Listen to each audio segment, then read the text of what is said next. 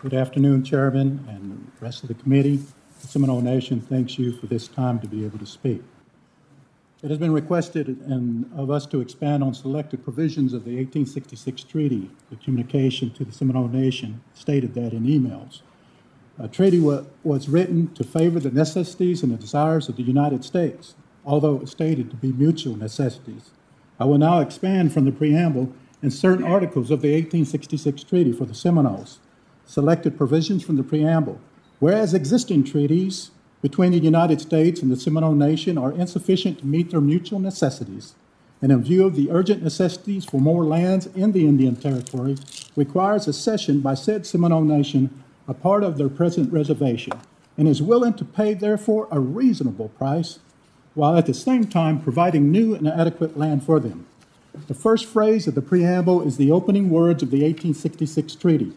The existing treaty reference is the 1856 treaty, which was in fact sufficient for the Seminole, for it consisted of millions of acres of land and provided in the language of that specific treaty, but the desires of the United States were the determining factor, for the Seminole being the only tribal nation of the Reconstruction Treaty era forced to cede every inch of their land. 2,169,080 acres was ceded at 15 cents an acre.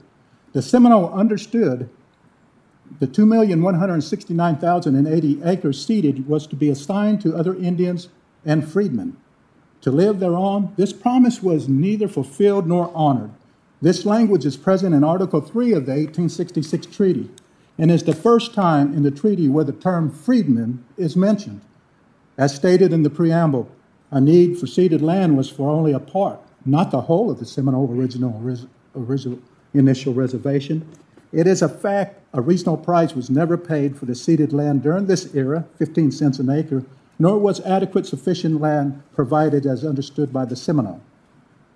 The first sentence of Article 3 reflected the intent of the United States as the Seminole understood it to mean. The 1866 treaty ultimately was not honored in totality by the United States because the intent of Article 3 was not adhered to. There are documents from all three branches of the United States government addressing this specific section of land. That fulfills my time at this time. I'm splitting my time with Assistant Chief Palmer.